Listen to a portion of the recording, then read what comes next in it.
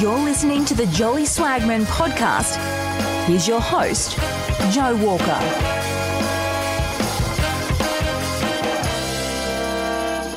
Ladies and gentlemen, boys and girls, swagmen and swagettes, welcome back to the show. It is great to have you back, and we have a fascinating episode in store for you today. The longest standing controversy in psychology is the tug of war between genetics on the one hand and environment on the other. In this conversation, my guest helps to unravel the Gordian knot of nature versus nurture. Robert Plomin is perhaps the leading figure in the field of behavioural genetics alive today. More than 800 papers have his name on them, and he is one of the most cited psychologists of the 20th century. He is most famous for his twin and sibling studies. For example, his ongoing Twins Early Development Study, or TEDS, has followed more than 10,000 pairs of twins born in the United Kingdom since 1994, following them from infancy into early adulthood. Robert Plomin is currently MRC Research Professor in Behavioural Genetics at the Institute of Psychiatry, Psychology and Neuroscience at King's College London. And he is the author of many books, including most recently Blueprint: How DNA Makes Us Who We Are. In the nature versus nurture debate, Plomin's view isn't the only one, but given his achievements in the field, it's certainly one that's worth considering. So, without much further ado, please give it up for the great Robert Plomin. Robert Plomin, welcome to the Jolly Swagman podcast. Well, thank you very much. I've listened to a lot of your podcasts, and I'm rather honored to be part of that illustrious group. Although I must say I'm a bit intimidated as well, because I know nothing about economics or business, which is the topic of many of your podcasts. But I think you know that too, don't you? I do, and I'm equally, if not more, honored to have you on the show. I also know very little about economics, I must confess. I know a little bit about business, and I know even less about behavioural genetics. So this is a really great learning opportunity for me, and I'm sure for many in the audience as well, and you'll have to forgive my ignorance on a lot of these issues. Well, I do think, having said that, though, that I don't know anything about economics, and you're being falsely modest, because if I mentioned a bubble to you, I think you could go off for the next hour, couldn't you? but for me, what's interesting about genetics is, you think of swagmen. Well, my swag is genetics. And what's interesting about genetics, just like swagmen, is it goes anywhere. And one of the more exciting areas it's going to is behavioral economics, for example. A lot of areas of science, especially the life sciences, that haven't considered genetics. My main target there is education. I mean, it's just amazing to me. Learning ability and that sort of things are the most heritable traits around, most influenced by genetics, and yet you wouldn't think genetics exists if you looked at training books for teachers. So it's really exciting to bring a new dimension to areas of research. And so that's my swag. I love it. It's a great swag. So it's been over 2 years since Blueprint was published. What have those 2 years been like for you, Robert? And what's the reception been like? Well, great question. It's my big question when I published this book. I've been in the field for over 45 years, and I kept my head down for several decades, because it's a very contentious area, as you can imagine. When I was in graduate school in psychology in the 1970s, textbooks did not mention genetics. I mean, you can look at textbooks of the time and look for schizophrenia, for example. And genetics wasn't mentioned. It was thought to be due to what your mother did to you in the first few years of life, which is incredibly wicked, isn't it? So we can go into that later. But over the 44 decades subsequently, so much research piled up that I think most honest scientists who aren't blinded by ideology have to accept the data. I mean, if science is anything, it's empirical. And so I think I was right to say, don't argue with people, just collect the data, keep piling up the data. And I think as a result, most psychologists do accept a substantial role for genetics on most psychological traits. So that's changed a lot. But I'm also glad I waited to write this book, because something I'm sure we'll get into is the DNA revolution. In the last decade, it's going to change everything. And it's going to be relevant to all areas of society, not just psychology. So that's very exciting. Nonetheless, when the book came out 2 years ago in hardback, I was really quite worried. Some friends of mine said this is a professional suicide note, because there's still a lot of people who have this knee-jerk reaction: environment good, genetics bad. And so I've been tremendously pleased with the reception. So huge sigh of relief. I really was honestly very worried. At my stage of my career, I don't give a shit. If people didn't like it, I was just going to tell it the way I saw it, and not pulling my punches for once in my life. So I was really pleased. I've given well over 100 sort of talks to public audiences. There's none of that negativity. The general reaction you get is people acknowledge they just didn't know about any of this stuff. So in academia, there's some areas like sociology, maybe education a bit, who are still, pushing back. But it's like shooting fish in a barrel. They haven't got a prayer, because the data are just so strong. And the DNA revolution is really going to make people sit up and pay attention, because you can argue about these twin studies and adoption studies and family studies that together, we'll talk about those, I'm sure, but together they provide this evidence base for the conclusion, which is in the title of my book, Blueprint: How DNA Makes Us Who We Are, and it should add, as individuals. It's explaining why people differ in mental health and illness, in personality, in cognitive abilities and disabilities. It explains about half of the differences between people, which, is huge.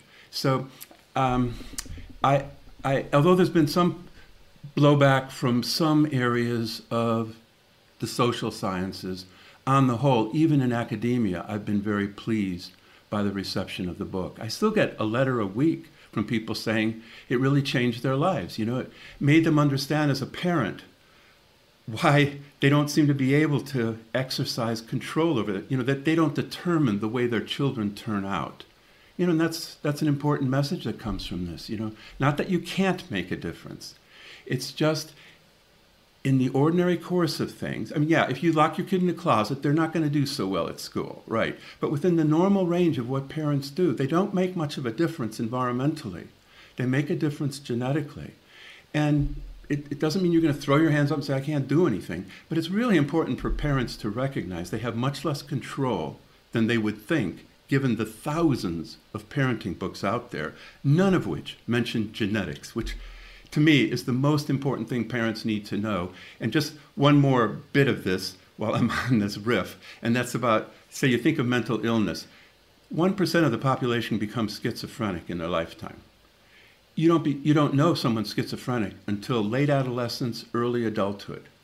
So here's your kid going along, doing reasonably well. Maybe they get a little withdrawn in adolescence, but then at 21, whatever, they're diagnosed as schizophrenic. Well, you were told that's because of what you did in the first few years of life, which is really wicked. What can you do about that? And because, you can't go back in history. And so parents of mentally ill children, offspring, are big supporters of genetic research.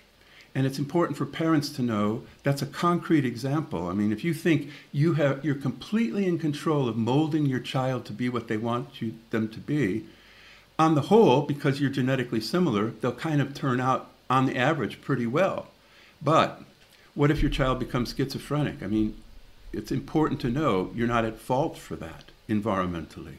So there's a lot of ramifications of the stuff we'll talk about. And just to come back to your question, these are just examples of how I've, the reception has been better than my wildest dreams, really.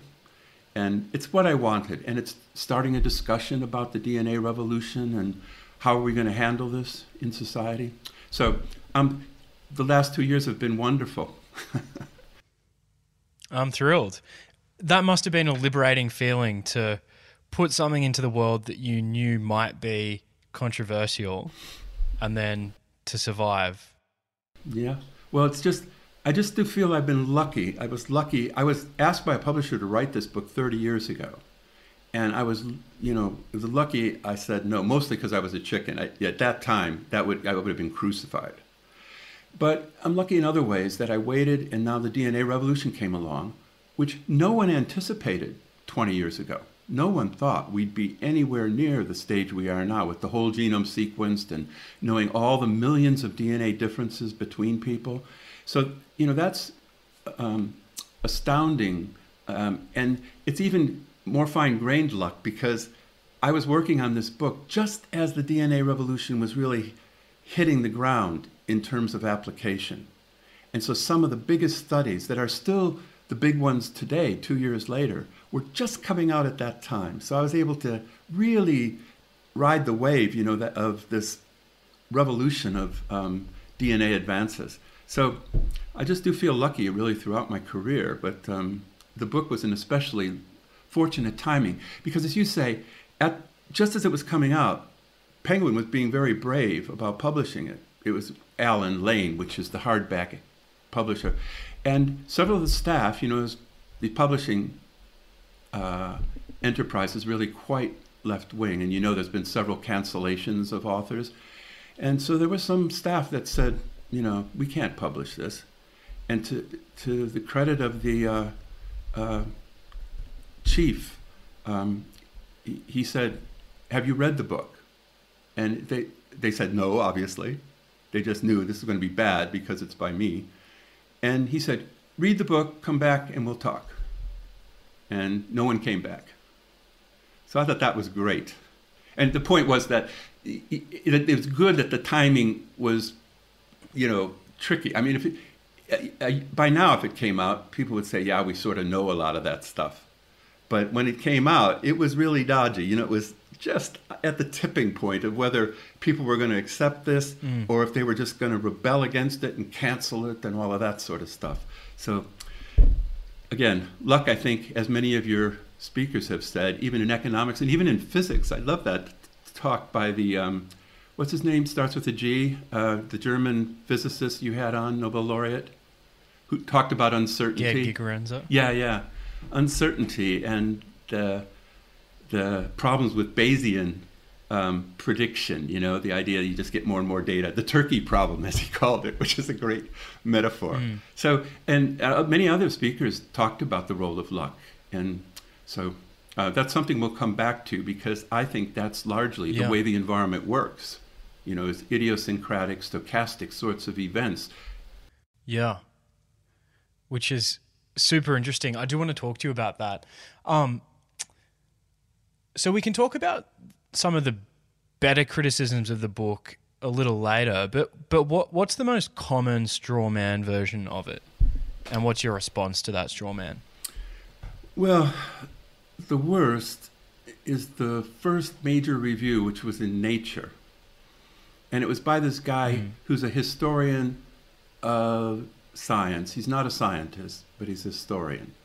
And the basic line there was, this is old-fashioned determinism and it's fatalism. And sort of the last line is review is, this is the world that Plomin wants. I don't want any part of it. So it was like, he never said anything about the data, never argued with the science. He just said, I don't like the message. Well, that's not the way we work in science. You can't just say, I don't like the way those results came out, so, I'm going to clobber you. The best review I had of my book was by this lefty in England from a famous communist family, David Aronovich. And he wrote a 5-page spread in the Sunday Times, which is a big newspaper here. And in it, he said, it's a very positive review. And in it, he said that he's amazed at the alacrity with which people move from the science to the message. They can't criticize the science, so they just go on to criticize the message. And my objection to that is I don't have a message. I say many times in the book, genetic influence is influence. It's not hardwired, deterministic, innate, which is the main mistake people make. If something's genetically influenced, well, can't do anything about it, just throw up your hands and say, we'll be the way we'll be. Not at all.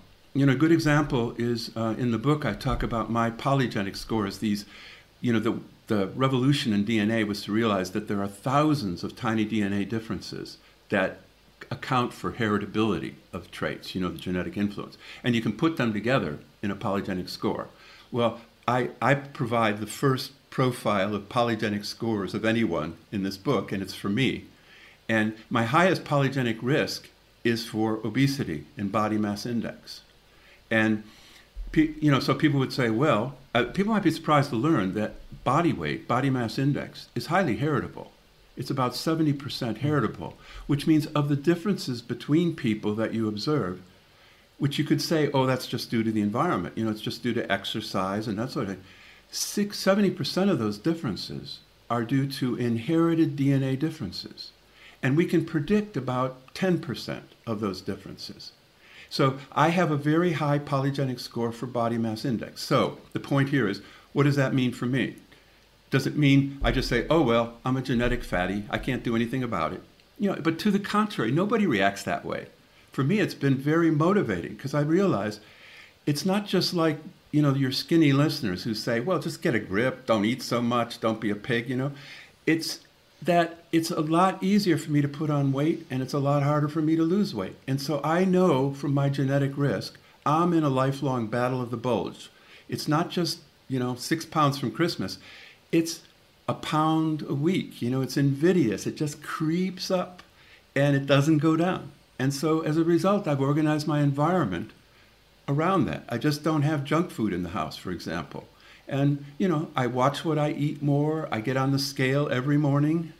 And, so I think this shibboleth of, this knee-jerk reaction saying, oh, genetics is bad because it'll just make people give up and say there's nothing they can do about it. I think it goes the other way. I mean, if you knew your kid had a genetic tendency for alcoholism, if you know this right, it doesn't mean they're determined to be alcoholic. It just means compared to other kids, they're more likely to become alcoholic. And what that would mean, if they go out and binge drink with their buddies, in adolescence, they're more likely to become addicted to alcohol. I mean, we can probably all become addicted if we drink enough alcohol over a long enough period of time.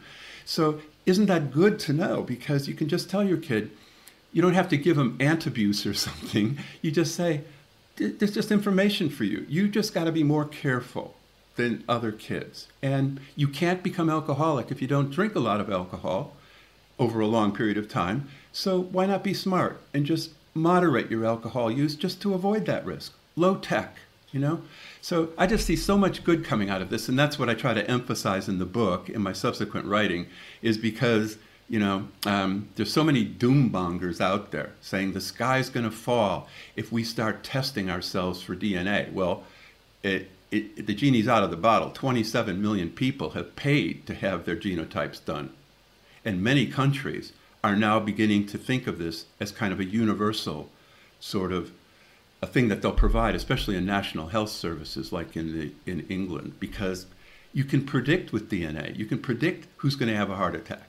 And all of medicine is moving away from wait until you have a heart attack and then we'll try to fix you, to say, you got to prevent these things from occurring. And there's a lot we can do to prevent heart attacks, but the more intensive ones are expensive and you can't do it for everyone. But if you could know who's at risk, you can just start with low-tech information saying, everyone hears that you're supposed to eat well and exercise, but you better pay attention because you've got this genetic risk and you're at a, say, 5-fold greater risk than other people of having a heart attack.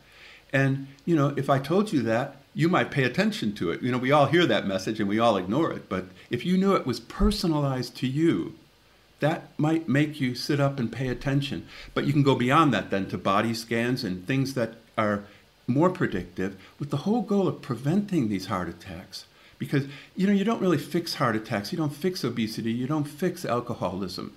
But you can prevent these things. And so I'm just tremendously excited about this. And I don't understand why people are so negative. Any big advance, I'm sure you'd agree, can create problems. That's why we have to have these discussions.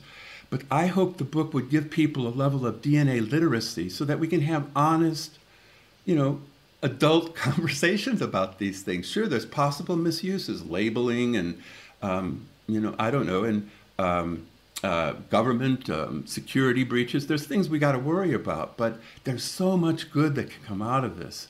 I just think it's going to happen regardless of what people think. You know, parents are the big market now. They're testing their kids.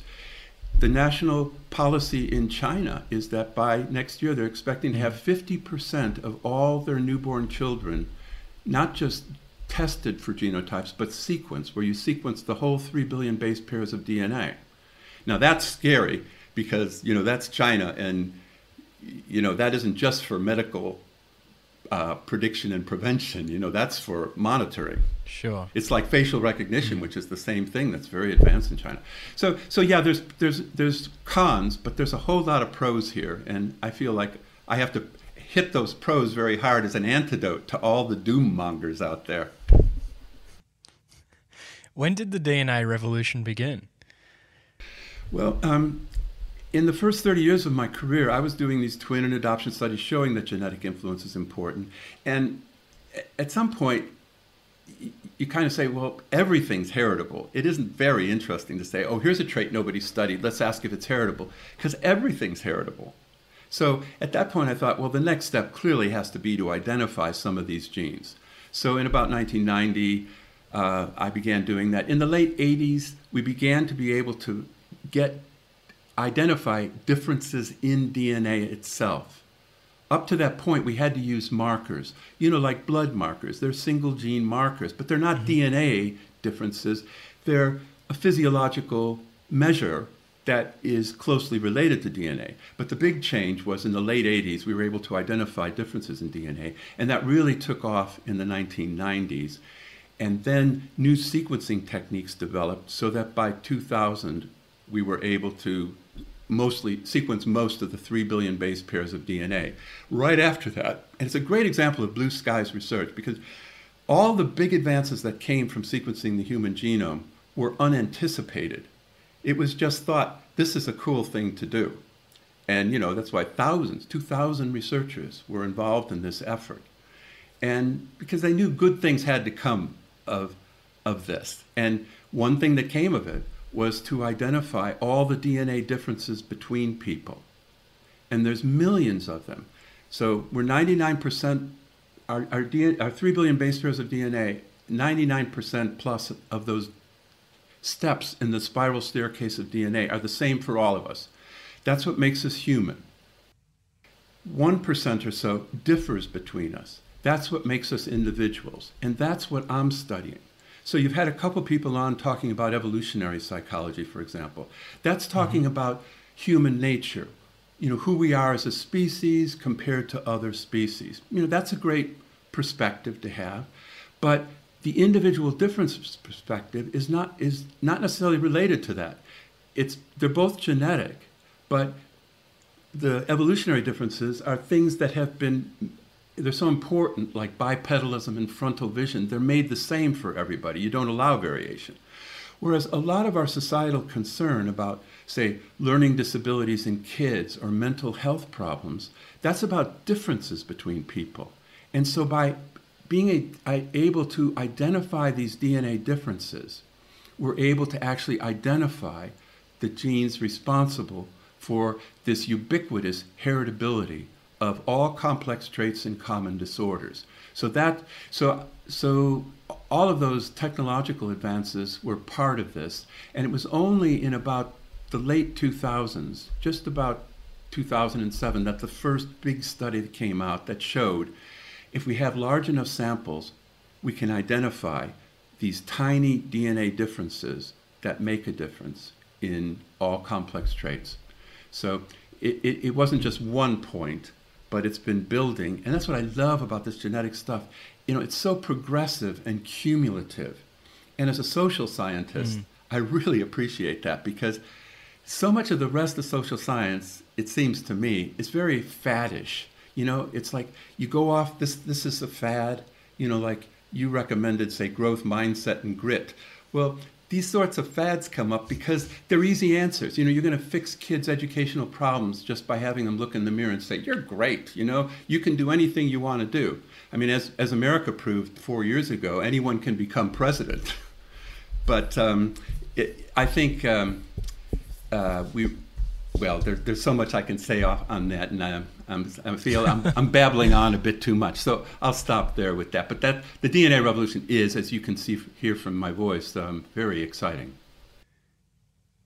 Yeah, and especially exciting because, as you say, we can put together a large enough sample size that we can still have a statistically significant small effect, so we can see the little effects in those differences between individuals. Yeah, and it took us a while to learn that, because the first studies, like the ones I did for the first 15 years, like in the 1990s, were what we call candidate gene studies. Because the technology hadn't come about that allows us to genotype, that is to look at DNA differences across the whole genome, we had to do it one DNA difference at a time.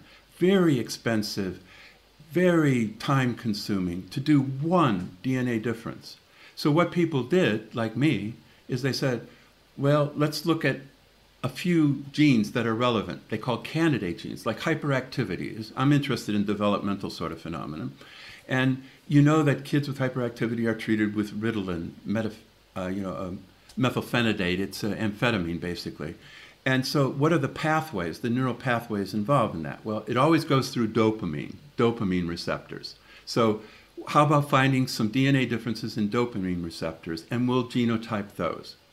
Well, so there were literally thousands of those studies. That's all we could do in the 1990s, where you genotype a few DNA differences in so-called candidate genes. Well, that's been genetics' contribution to the replication crisis, which is the biggest problem in all the life, in all science, really, that things don't replicate because it's a huge area of interest and research. But those candidate gene studies did not replicate. And we could go into the reasons for that. The replication crisis is tremendously important in drug studies, everywhere. But genetics got its act together to realize we could only, in those days, because it was so expensive to genotype, we had relatively small samples, at most, a few hundred people. Well, I don't know if your listeners are, how sophisticated they are in statistics, but one basic sort of thing is with small samples, you can only detect big effects. Well, the flip side of that is if you look at a lot of genes, or several genes, chances are one of those might be statistically significant, but it's not really significant. You only had power to detect big effects. But what if, and this is the case, the biggest effects are so much smaller than anyone ever thought, you had no chance of detecting them. All you could detect were false positives, and then you report them, and they won't replicate because they're not true. So this, it seems stupid, but a lot of science made that mistake. And so what really changed was in the mid-2000s, a new technology came along. So this was entirely technology driven. Mm-hmm. But because of the human genome sequence, it all kind of followed from that blue sky sort of research, is the SNP chip. So a SNP is a single nucleotide polymorphism. That's one base, one step on the spiral staircase of DNA. And as I say, over 99% of those steps are the same for all of us. Sometimes one step differs. That's called a single nucleotide. That's what the DNA backbone is about. Polymorphism, which means multiple shape, so it's a difference, a DNA difference. But the thing about this, so I was doing those two SNPs, but instead of doing them one at a time, this miniaturization was developed, which on a quartz crystal, you could grow probes of DNA. So you get a short sequence of DNA, say 20 base pairs, and then you get the difference too. So one step is different, so you get probes for that.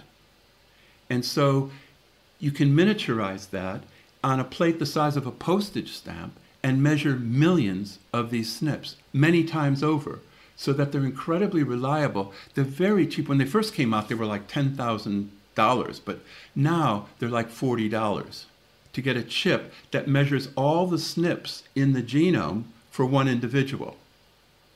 And when you send in your swab, your cheek swab to or spit to one of these companies like 23andMe for genotype, that's what you do. You give them a few cells, they can amplify those cells, and then they can measure with this SNP chip all the DNA differences, how you differ on several million of these SNPs compared to me. So that was the thing that really turned the corner. And then what we found from those studies, called genome-wide association studies, instead of looking at a candidate gene or two, you look at everything in the genome. And that's when we found there were no big effects. All those candidate gene studies, that never showed up.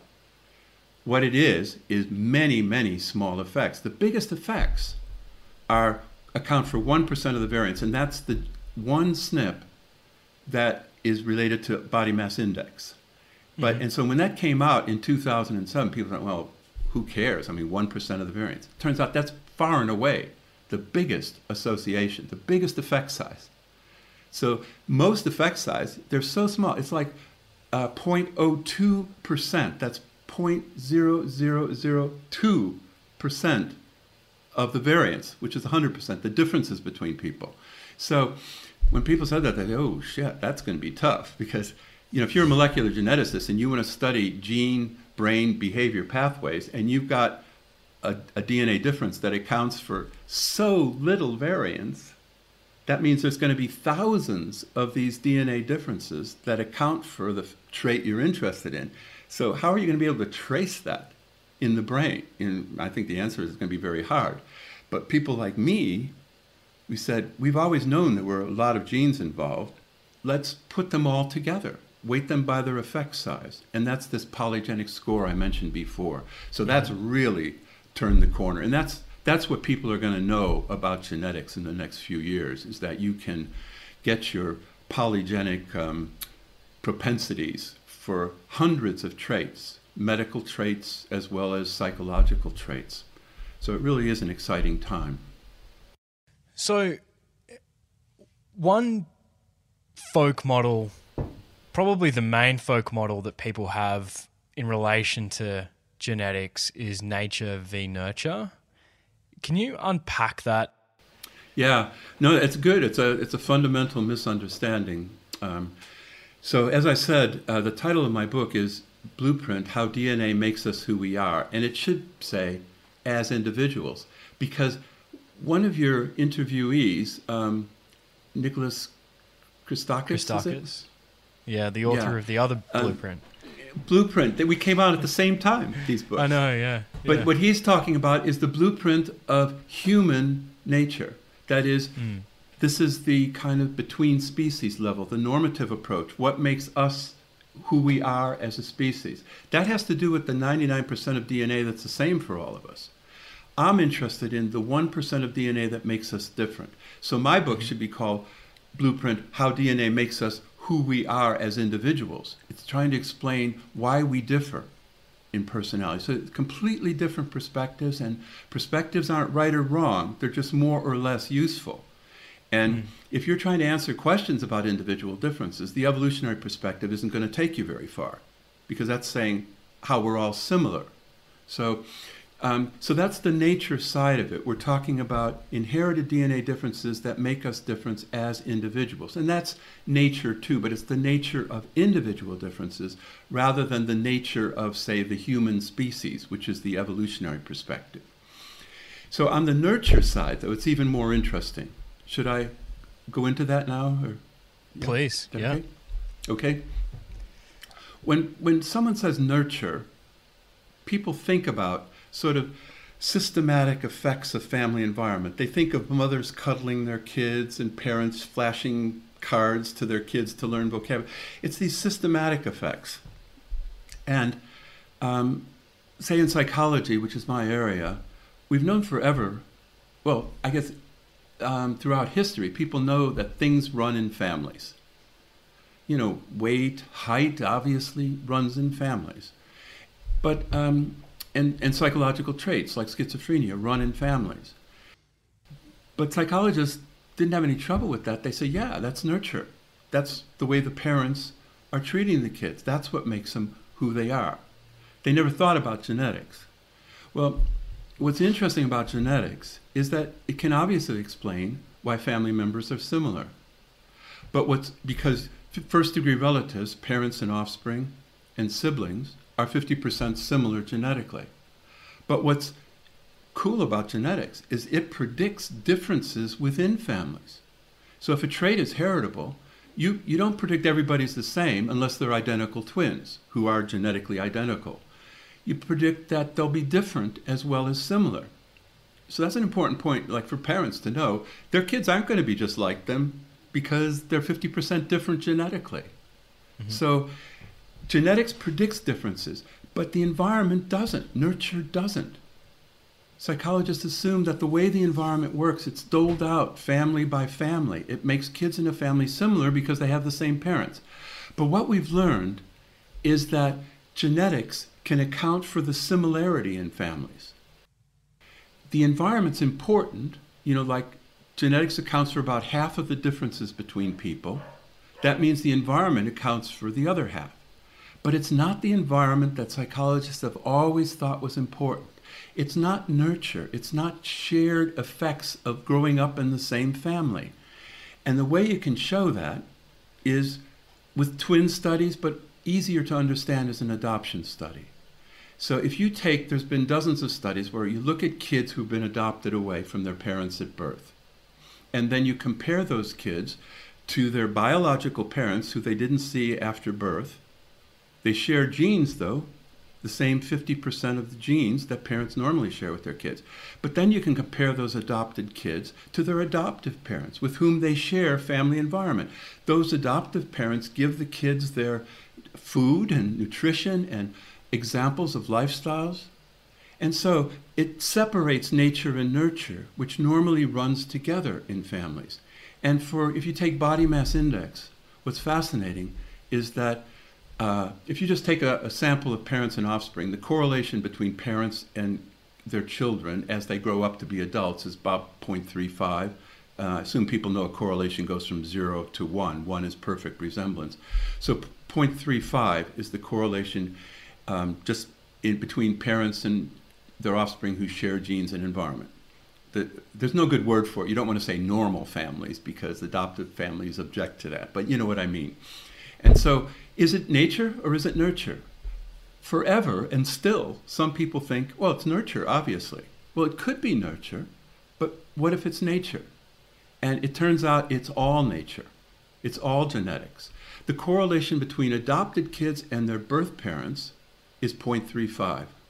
The correlation between adopted kids' weight and their adoptive parents' weight is 0. So that shows that what runs in families is genetic. The environment's important, but it's not this environment given by systematic effects of the parents' nurture of the kids. And so the question then is, well then, what is the environment? And it's not what we thought it was. And what it is something that makes kids growing up in the same family different. That's called non-shared environment. So that's one of the biggest findings from genetic research, that the environment works very differently from the way we thought it worked. And we don't know what these non-shared environmental influences are. We've spent 30 years trying to find them, but we haven't found them.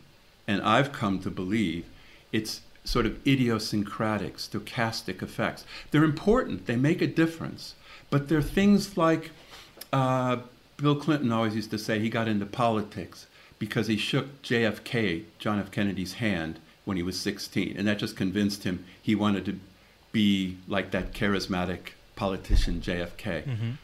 And it's an important event. And there are black swan events like that too. That unforeseen events. They're really important, but how could you measure them? How could you predict them? They are kind of stochastic, and it's not too much of an exaggeration to call them chance, really. Mm. And that's the way the environment largely works, I believe, in these non-systematic ways. So the environment's important, but it's not the systematic effects of nurture. It's this unsystematic role of chance, non-shared environment. Yeah, so when you say the environment's important, it's not in the way that people commonly think, which is that like proactive human agency where parents are actively making choices about how they, for example, rear their children. It's contingencies which can snowball in really important ways because our lives are path-dependent things. So, Yeah, Bill Clinton yeah. example's great. I mean, Well, and or, like another example, maybe someone is, nearly hit by a bus. They're crossing the road and they narrowly escape, and maybe that makes them a bit more neurotic or something like that. yeah, or a lot of my friends, given that I'm getting up there in age, I have 3 friends who had a mild heart attack, and they said it was the Right. best thing that ever happened to them. They were in good health. They're actually quite athletic and all of that, but they said it was great because it made them take stock of their life, and it really was a tipping point in their life where they just decided, they're not going to die a happier person because they publish one more paper, for example. That they realize work-life balance is important. And so there's so many examples of that. And I think it's interesting when you talk to a public group, or even if I ask you about it, I know my life was governed by these chance turning points, and I could describe them. But most people, I think, I don't know if this is true for you, but you look back on your life, and there were these sort of, the film Sliding Doors, where just one little event, you get on this train everything hinges on it. Everything follows from that. And at the time, you don't even know that's a big deal. But looking back, you say, whoa, that really was a turning point. Now, the difficulty here is people often tell histories about their life that make it look like this was all planned and systematic. But, when people are honest with themselves, I find they often say that there were these chance events, a particular teacher, a particular event, or a peer, or they met this person, or they had that accident. So how about you? What happened? Is it, when you look back on your life, what made you be where you are today? Wow. Well, there are some big hinges. So one important one, without lowering the mood too much, but our dad passed away from bowel cancer when I was 14, I think. 14.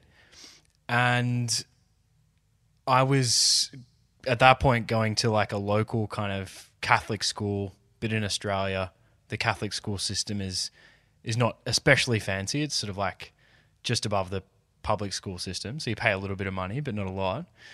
And at that point I was like, all right, I'm taking myself to private school. So I applied for a scholarship and got into the boarding school that he and my grandfather went to in Sydney, and that just sort of opened the world up to me. But that would probably never have happened if he hadn't have passed away from bowel cancer. So that's one example. So he didn't want you to go to the private school? Well, it just didn't really occur to me. It just didn't occur to me. Yeah. It was not that he didn't want me to. He would have supported it, but that sort of triggered it. How about you? Interesting. Well, my big example, I grew up in the Catholic school system in Chicago, and like you, where you pay just a little bit of money. My parents were poor, and what's interesting to me, looking back on it, is that from an early age, I liked to read. We didn't have any books in our house, literally, and my sister didn't like to read. I went to school. I loved school. I just thought it was fun. I loved learning about this stuff. And the Catholic schools weren't bad, And my sister had a lot of trouble. Yet here we both grew up in the same family. My parents didn't push me. They sort of helped her a little bit, but, they were kind of hands off. They wanted us to do well, but they didn't push us at all in school. Yet I did very well because I was in the Catholic school system. I don't know why. I don't know if this is true in your school, but they tested the shit out of you, so you got lots of testing done. So as a result then, I got scholarships to go to this academy for high school, and then I got scholarships to go to university, DePaul University in Chicago. And being an inner city boy, where I worked from the age of 8, they said, go to university. I had no plans to go to university. I was making too much money as a high school student. I was working full time as a high school student, just taking classes that kind of fit in. And so when they said, we'll pay you to go to university and, pay all the fees and everything, I thought, oh, that's a scam. And so I went to university.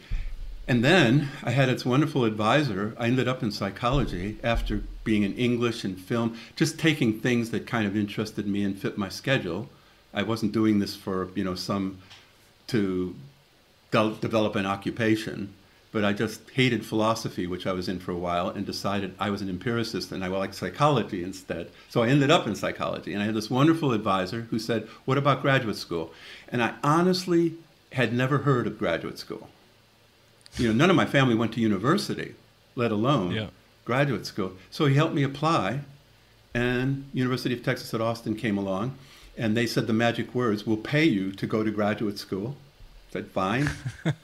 And it turns out they had the only program in behavioral genetics in the world. I had no idea about it. I didn't even know about it when I got to university in the autumn. And we're just told you have to take these compulsory courses called core courses at the time. And one of them, like in perception and cognitive and clinical and all of that. And one of them, the only place in the world, was behavioral genetics. And so that was a big chance event. And the 40 kids, 40 new graduate students in this class, it completely floored me. I thought it was so brilliant. I had never heard of genetics in psychology. And here they're showing that, mostly in animal studies at the time, genetics is very important. So it just flabbergasted me, And I knew at that moment that's what I wanted to do. And yet 39 other students never did anything with it. So that's what I don't understand, I mean, they all had this opportunity too to see this new area coming along, and none of them were interested. And I honestly don't know why it turned me on so much. But again, it seemed lucky. I mean, very lucky that I ended up at Texas at Austin, because I never would have gotten in genetics otherwise, because genetics wasn't in the game at that time. So that's a good example of a huge turning point in my life that was total chance. It had nothing to do with me. Yeah. But where I come in, just as you came in with applying to that private school, is something in me made me say, wow, that's for me. And I bet you there's genetics in that too. Maybe it was, in your case, motivational. You must have been you must have done well at school, or you wouldn't have gotten into this private school with the scholarship. So that's where genetics enters into this, and that's the kind of third big finding. So the one big finding is genetics is important for all traits. It's the major systematic force that makes us who we are. The second point of the book is that the environment's important, but it doesn't work the way we thought it worked. It's this non-systematic, chance, non-shared environment. The third finding is what looks like systematic effects of the environment are actually genetics in disguise. So you could say, going to that private school, that's an environmental factor. But actually, was it? You were selected on the basis of genetic traits. You did well at school, intelligent, even personality sorts of things. You probably looked motivated to them. So the effect of the private school probably wasn't added value of the private school. We've done research that shows it's largely a self-fulfilling prophecy of selection. You select kids who do well at school, who are bright, who have the get-go and all of that, and they do well at school. It's not added value of the private school. So that's the third finding. It's called the nature of nurture, that there's genetic influence on most of the environmental measures that we use in the social sciences, like life events, for example. So this is relevant to business and occupations, that what we call the environment is often very substantially influenced genetically, because the way genes work is not to just, if you put DNA on the table, it doesn't do anything. It has to be in a cellular environment and in a body and in an evolutionarily expected environment. Again, put kids lock them in a closet and they're not going to develop very well. But given the normal range of environments, genetics is what drives things along systematically. But the way they work is not just like a master puppeteer pulling our strings. They're not deterministic or hardwired. They're just nudges. And, for example, the most highly heritable cognitive trait is vocabulary. And people say, what? I mean, how can vocabulary be heritable? You have to learn words. Well, the thing is, some kids pick up words. They're interested in nuances of words. I have one grandchild I have 6 grandchildren. One of them, always wants to know about nuances of word. Why did you use that word? What's the difference with that word? And so she's going to develop this great vocabulary. Whereas most of my other grandchildren, it's whatever, who cares, you know what I mean. You know, they don't care about using language precisely. And you see, so the genetics is making us, not making us, it's nudging us towards selecting environments. She hangs out with kids, the one who likes vocabulary, hangs out with kids who are kind of verbally oriented. They're actually writing poetry and stuff like that. You select environments, you modify environments, like in a school environment, you can get more or less out of it. And then you even create environments that are correlated with your genetic propensities. So that's what we mean by the nature of nurture. And it's also a very important finding that could only come out of genetic research, because if you just assume the environment's all important, you're never going to find out these two big findings about non-shared environment and the nature of nurture. So I think it's important for people to realize it's always easy after the fact to kind of attribute things that happen to the environment. But I'd like people to stop and think about, well, what about genetics? And especially with parents and their kids. Yeah, if you're cool and you have cool kids, you could say, well, that's because that's the environment. But actually, you could say, what about genetics? Because what's more important for parents is when you're cool and your kids end up being uncool and they get into drugs and trouble with the law and they don't do well at school, is that you too? Did you do that? Probably not. And so it's important for parents to recognize that genetics is a lot more important than they think, and that they have less control over their kids' ultimate outcomes than they think. But that's not to say parents are unimportant. They matter a lot. It's just that they're not molding their kids to be what they want them to be. And my message is parents should relax more than they do with all these books, thousands of parenting books telling them, do this, don't do that. The books disagree with each other. It must be a nightmare to be a parent, because all the things in the newspaper, everything is oriented towards making you anxious. That's what captures your attention. Say, oh, don't do this and don't do that. And God, parents must be frozen with fear about doing the wrong thing. So it's important to know it doesn't much matter what you do. Your kids are going to be all right. But that doesn't mean you don't do anything. It means you have a relationship with your child. It's just like with your partner. If you're only nice to your partner, you do good things for them because you want to make them what you want them to be, that's going to be a disaster. And it's the same thing with your kids. You do nice things for them because you want them to be happy. You want life to be nice for them. You tell them, if you do those things, people aren't going to like you. And I think life will be better for you if you don't do those things. But you're doing it because you love them and you want it to be a nice relationship, rather than doing things for them that make them be what you want them to be. So my message to parents is just to relax. And part of the enjoyment of being a parent is watching your children become who they are genetically, rather than thinking you're going to make them be what you want them to be.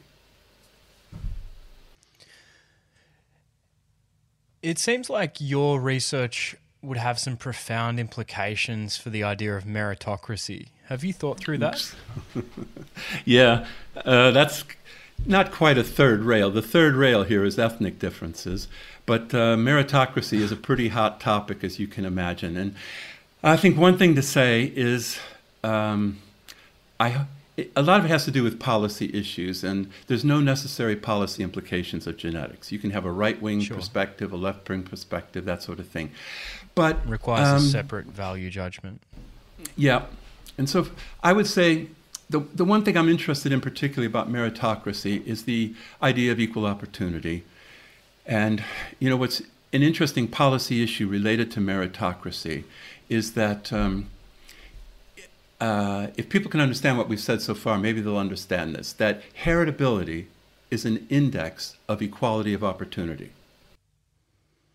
And so if you think of education, for example, if there are environmental factors like privilege, wealth, access given by your parents, for example, that's unequal opportunity.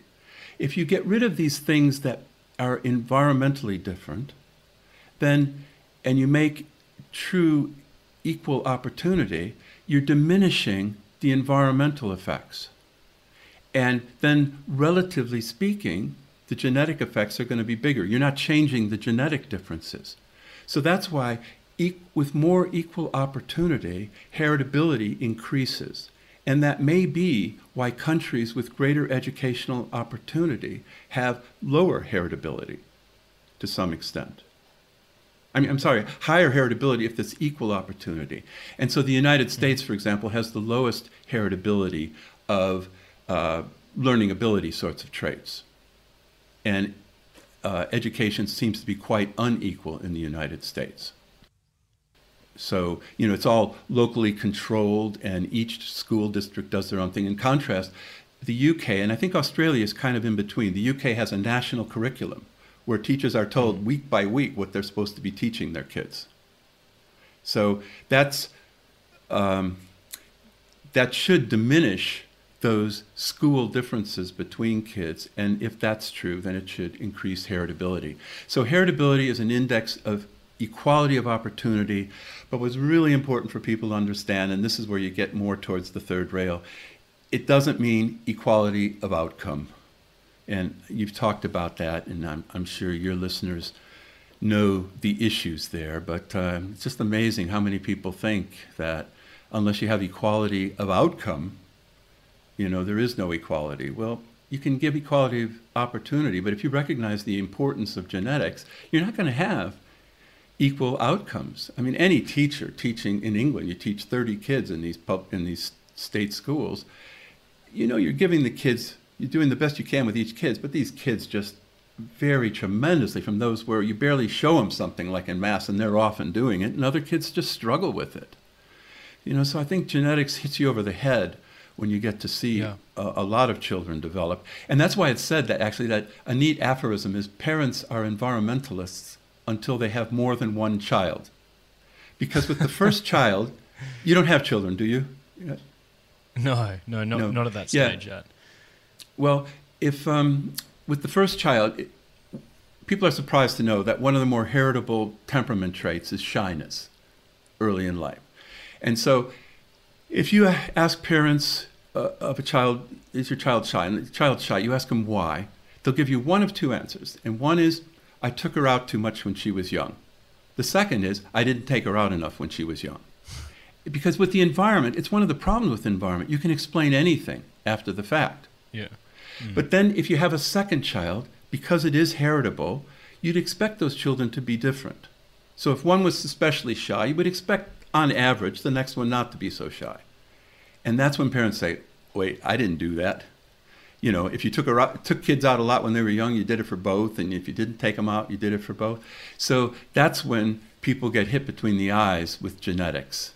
And there's many famous authors, like my favorite, this Norwegian writer who writes these cult books on, it's like Proustian levels of detail about psychological life. Karl Ove Knausgaard, he's a huge hit in Norway, and then his books have been translated into English and many other languages. It's 7,000 pages of his, it's sort of autobiography, but it's more like intense psychological description. So as he has these kids, he's just describing where from the get-go, they're just so different. One very outgoing and confident, and another where if you just look at her the wrong way, she starts to cry. So it's a good thing to remember for parents that they're environmentalists until they have more than one child, because you can explain everything environmentally with one child. But then you see the second child, you say, I didn't do that. These kids were different from the get-go. How should we think about intelligence?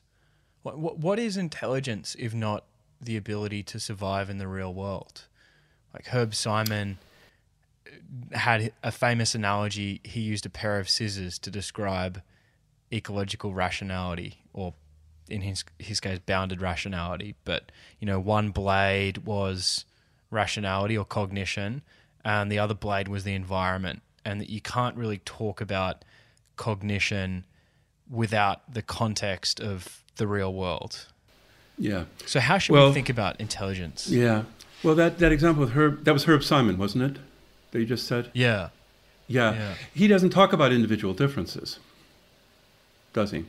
I mean, and Kahneman, Tversky, one of my gripes with economics, the reason I didn't like it at university was that I thought it was just so rational, and I thought they needed a heavy dose of psychology. Well, they've gotten it. All the Nobel Prizes in economics are in psychology, as far as I can see, you know. But then the other thing is individual differences and this level of uncertainty, you know. For one individual, you can't separate nature and nurture. But when you look at individual differences between people, all those differences could be genetic, or all of them could be environmental, the differences. So with individual differences in weight, it's possible that all the differences between us could be due to the environment. Now, no one ever has trouble with that. They don't say, oh, well, but it could interact with genetics. You know, they're willing to accept the environment. But it's also true on the genetic side. All of the differences could be due to genetics. And you really see that with I started out doing animal research because it's much more powerful.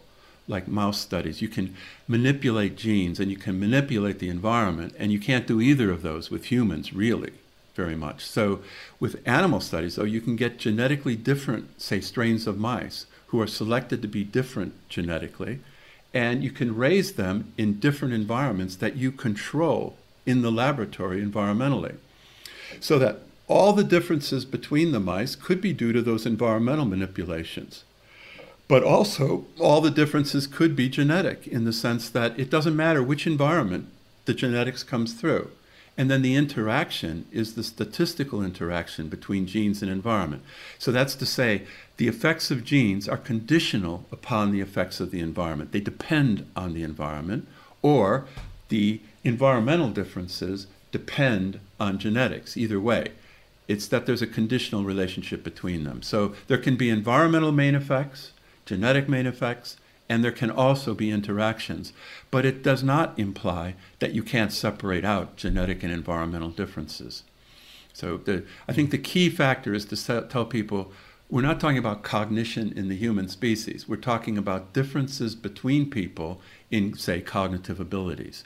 And those could be all genetic, they could be all environment, or they could be due to a statistical interaction between genes and environment, but you certainly can separate out the effects of genes and environment. And I know we've covered a lot, but one thing I want to make sure I mention, I might as well do it now, is that what I'm saying in terms of these three findings, genetics, non-shared environment, and the nature of nurture, what I'm saying is that if you were switched at birth in the maternity ward and raised by a different family, what I'm saying is you would be much the same person that you are now, because the systematic forces are inherited DNA differences, and they wouldn't change for you. Now, you know, if you think about that a bit, you know, I'm saying it, even though you grow up in a different family with different parents, go to a different school, have different friends, I'm saying you'd be much the same person that you are. And that isn't just hypothetical, and this is the point I wanted to get to. There's this documentary film, a couple years old now, that won an award at Sundance. It's called Three Identical Strangers, and it's available on streaming services. And it's the remarkable, it's an anecdote, it's one case, but it's a remarkable case of three identical triplets. So identical twins come when the same fertilized egg splits in the first few days of life. So these two individuals have the same DNA. Sometimes one of those zygotes, which is a fertilized egg, splits again. So you get three identical clones of one another. Well, so there were three young men. The story starts with one man, Bobby, who grew up in a very wealthy area of Long Island outside of New York with very wealthy parents, a doctor and a lawyer. And he went to university in upstate New York at age of 19. And on the first day of university, Bobby is being called Eddie. Everyone comes up and says, "Oh, Eddie, so good to see you." And he thought it's some sort of weird psychology experiment or something. Then he met Eddie. And Eddie is like looking in the mirror. And it was a clone of him. And they quickly worked out they had the same birth date, and they had been adopted at birth. And the publicity that came from this led to a third one, a triplet. And the film is about how remarkable these guys are. Physically, you can't tell them apart. But even psychologically, you know, in psychopathology, they're all quite depressive. One actually commits suicide later in life. And in terms of academics, they're similar too. They're a type of student, very different from you and me, I think, who they're bright, they're well-read, they just don't like school. They don't like the restrictions of school. And when they got together, they all quit university and set up a nightclub in Manhattan, which made $1 million in the first year. You know, it was like them finding their niche, and their niche wasn't in academic learning. They were entrepreneurs, really. That's what they liked, is the sort of the thrill of business, starting a business and all of that. So it's really a remarkable illustration of the points I'm making, because they grew up in as different environments as you could find. As I said, Bobby grew up in this very wealthy environment, and one of the other boys grew up in a immigrant family, and then the other one grew up in kind of a middle-class family where the father was a secondary school teacher. And they differed in parental styles as well. You know, so they were very different environments, nurture, but then they ended up being very similar to one another, nurture. So it's well worth watching as a dramatic illustration of the points I'm making. The problem is, and the reason I hesitate to recommend it, is the last half of the film goes dark. And you might ask yourself, well, why were these identical twins separated and didn't know about the existence of the others? And it turns out this is the 1950s, a terrible example of experiments going bad. You know, that back then you didn't need ethical approval to do experiments. And so some crazy psychiatrist said, wouldn't it be cool now we take these identical triplets and we adopt them in very different family environments and see how similar they become. God. Yeah, I know. Oh God. So I important to emphasize to people that sort of research can't be done now. I mean, there's ethics committees all over the place, but they did do it, and not just with that set. There were at least 5 or 6 other pairs. There's a book going to come out on this late in this summer, I think, by Nancy Siegel at Fullerton, California, and that's a very terrible story, but it's too bad because it spoils the first half of the film, which was, for me, a perfect illustration of the points I'm trying to make. Yeah. IQ seems to be informative for very low IQs. Is it informative when it comes to high IQs? So very bright people are different the way everybody's different in psychopathology and in personality and all the other stuff. And being very bright doesn't guarantee that you're going to be successful or motivated. You know, it takes work as well as basic intelligence. And sometimes I think being really, really bright can be a curse as well as a blessing, because I knew one guy went to graduate school, was one of the brightest people I know. He got perfect scores on these graduate record exam tests that you use to get into graduate school. But he was just so bright and knew it, he could never do anything because it sort of wasn't, he was looking for the big problem he was going to solve, but he never actually got there. You know what I mean? Because whereas people like me, who I never thought I was very bright, I know I work hard, and I think Einstein was right about 99% perspiration, 1% inspiration. And I do think genetics is important. You need a certain basic skills, but I think in graduate school, most everyone's bright enough to do it. I mean, especially in psychology. We're not talking physics or maths here, where you really, I think it's more pure intelligence or a type of intelligence anyway. But, they're bright enough. The difference, I'm sure, and the difference I look for in selecting graduate school students is, they got to be bright enough. But that's not what makes the difference. It makes the difference is more motivation, personality, maturity more and more, I find. Just it's a marathon rather than a sprint, and you need people who are going to be there day after day. They just keep plugging away at this stuff, and you work hard enough, and if you're lucky, things happen. So I don't know how I got off on that long tangent, but I'm sure it was related somehow. If genes correlate with IQ and IQ correlates with performance, are those correlations transitive? In other words, does it necessarily follow that genes correlate with performance? Yeah. What's interesting is another finding that I mentioned in the book that I didn't talk about today is what I call generalist genes. Genetic effects are very general. So it isn't like there are genes for, say, like even math or humanities or general learning ability, which is what we mean by intelligence. To a large extent, the same genes are affecting all of those things. What makes them different, like, what makes you, some people say, oh, I'm good in math, or I'm not, I'm good in verbal.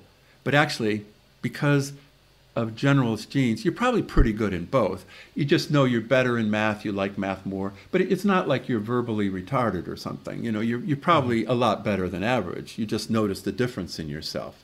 And so genetic effects are largely general, and we've shown, I'm particularly interested in educational achievement because it wasn't studied very much, and I knew that it's the business end of intelligence, cognitive ability, which these intelligence tests involve abstract reasoning and things like that. But where it hits the road is when it comes to educational achievement.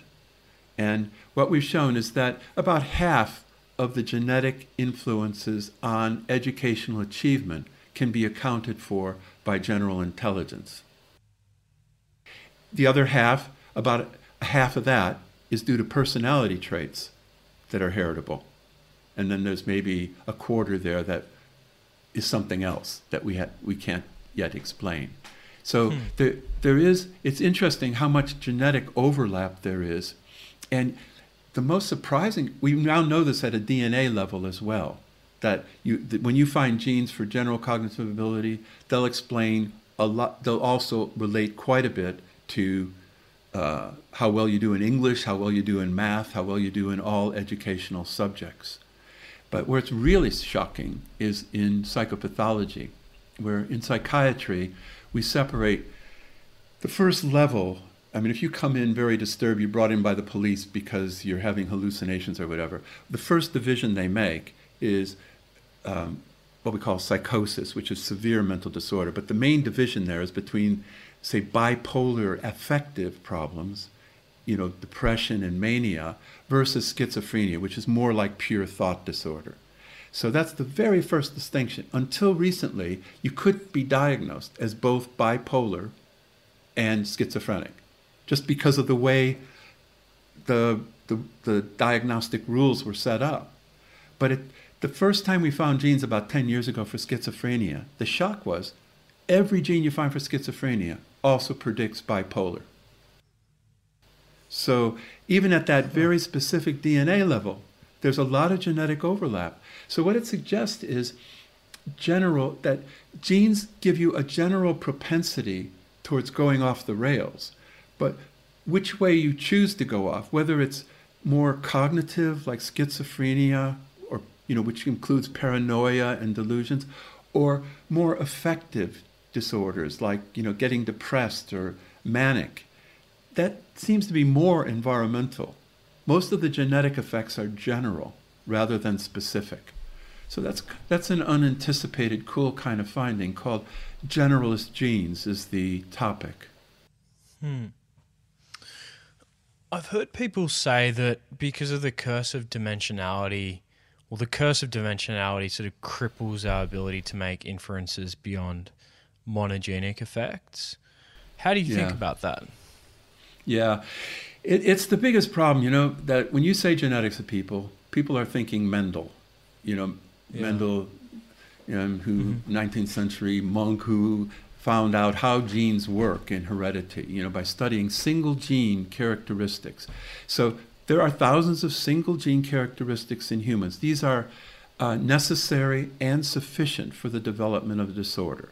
So just like Mendel's pea plants, where whether you have wrinkled or smooth seeds is due to a single gene. A mutation causes the normal smooth seeds to be wrinkled. And it's deterministic and hardwired. And the same thing's true with single gene disorders in humans. There's 7,000 or so of them, most of them very rare. But say like Huntington's disease, which causes this neural degeneration that Woody Guthrie died from, it's a single gene disorder on the tip of chromosome 6. It's just a mutation.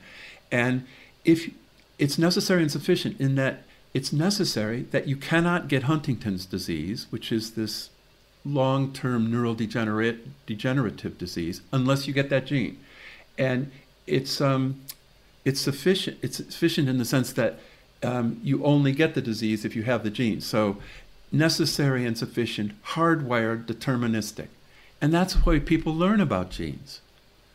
The thing is, though, when we study complex traits like learning ability or personality or common disorders, all the common disorders, diabetes, heart disease, they're all heritable, but none of them are due to a single gene. They're due to many genes of small effect. And which is why you say that they're quantitative, not qualitative. Exactly right. That is the point, that it's all quantitative rather than qualitative. And the DNA revolution is making that abundantly clear, that we're not finding a gene for this and a gene for that.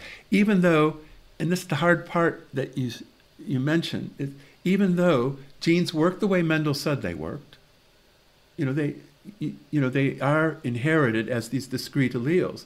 The thing is, the guy who founded what we call quantitative genetics in 1918, Sir Ronald Fisher, realized that there was no discrepancy between what Mendel was saying and what applied geneticists knew in agriculture and in animal husbandry. And that is, they said, there's nothing like discrete categories here. Butter, fat, content, and milk. Everything you measure is quantitatively, normally distributed in a bell-shaped curve.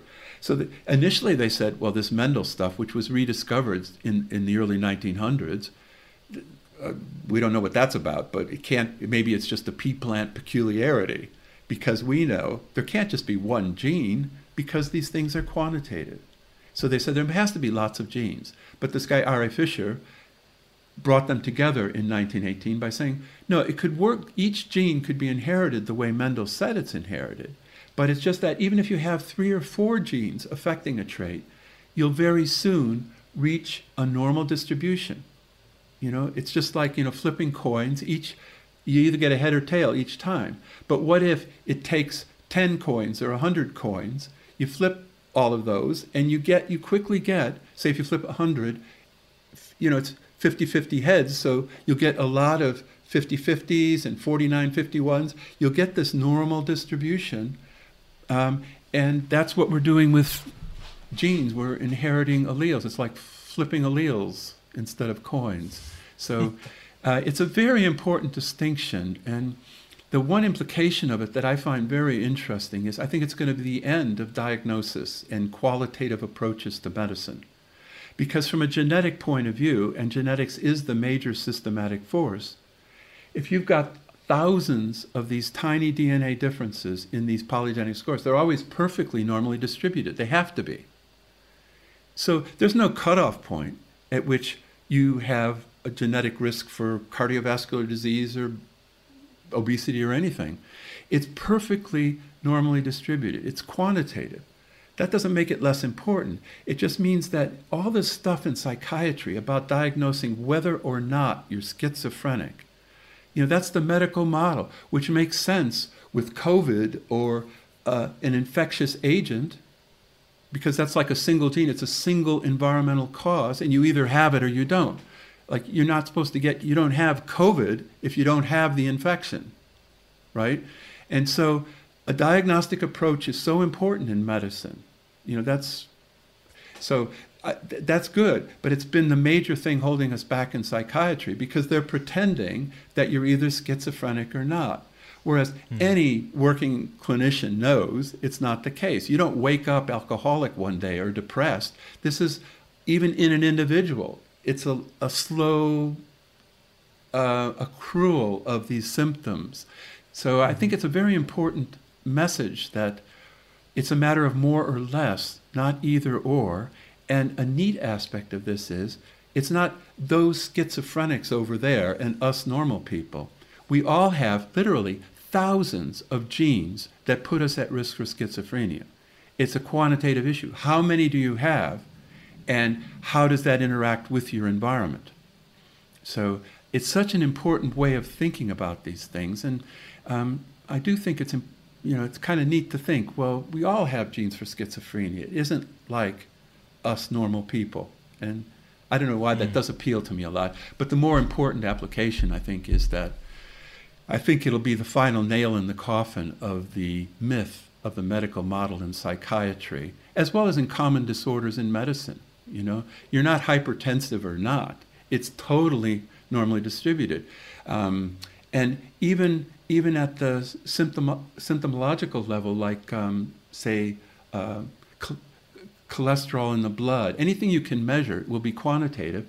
And statins don't just reduce the risk of hypertension in hypertensive. It works totally throughout the distribution. So if you have a low cholesterol level like I do, you'll still lower it even more with statins. It's just quantitative. And it's such a different way of thinking about illness and cures. You don't cure something if there is no disorder. You ameliorate symptoms. You reduce risk quantitatively. So I can understand why people like black and white categories. Okay, you're schizophrenic. Can we cure your schizophrenia and make you normal? But it's just really wrong. And I think it creates a lot of problems. And it's really holding back the science, I think. And really led us into some very wacky treatments decades ago. Whereas now, obviously, it's much more about sort of managing the symptoms rather than trying to cure someone, as you say. Yeah. So what's next for Robert Plomin? I mean, what are you working on at the moment? What are your plans for the next few years? Well, yeah, good question. I want to take it, I'm 72, and someone might think it'd be graceful if I left the scene now. But I've been waiting so long to find genes that, there's no way I'm going to throw in the towel now, because this is where the excitement starts. Because we can use genes to predict behavior.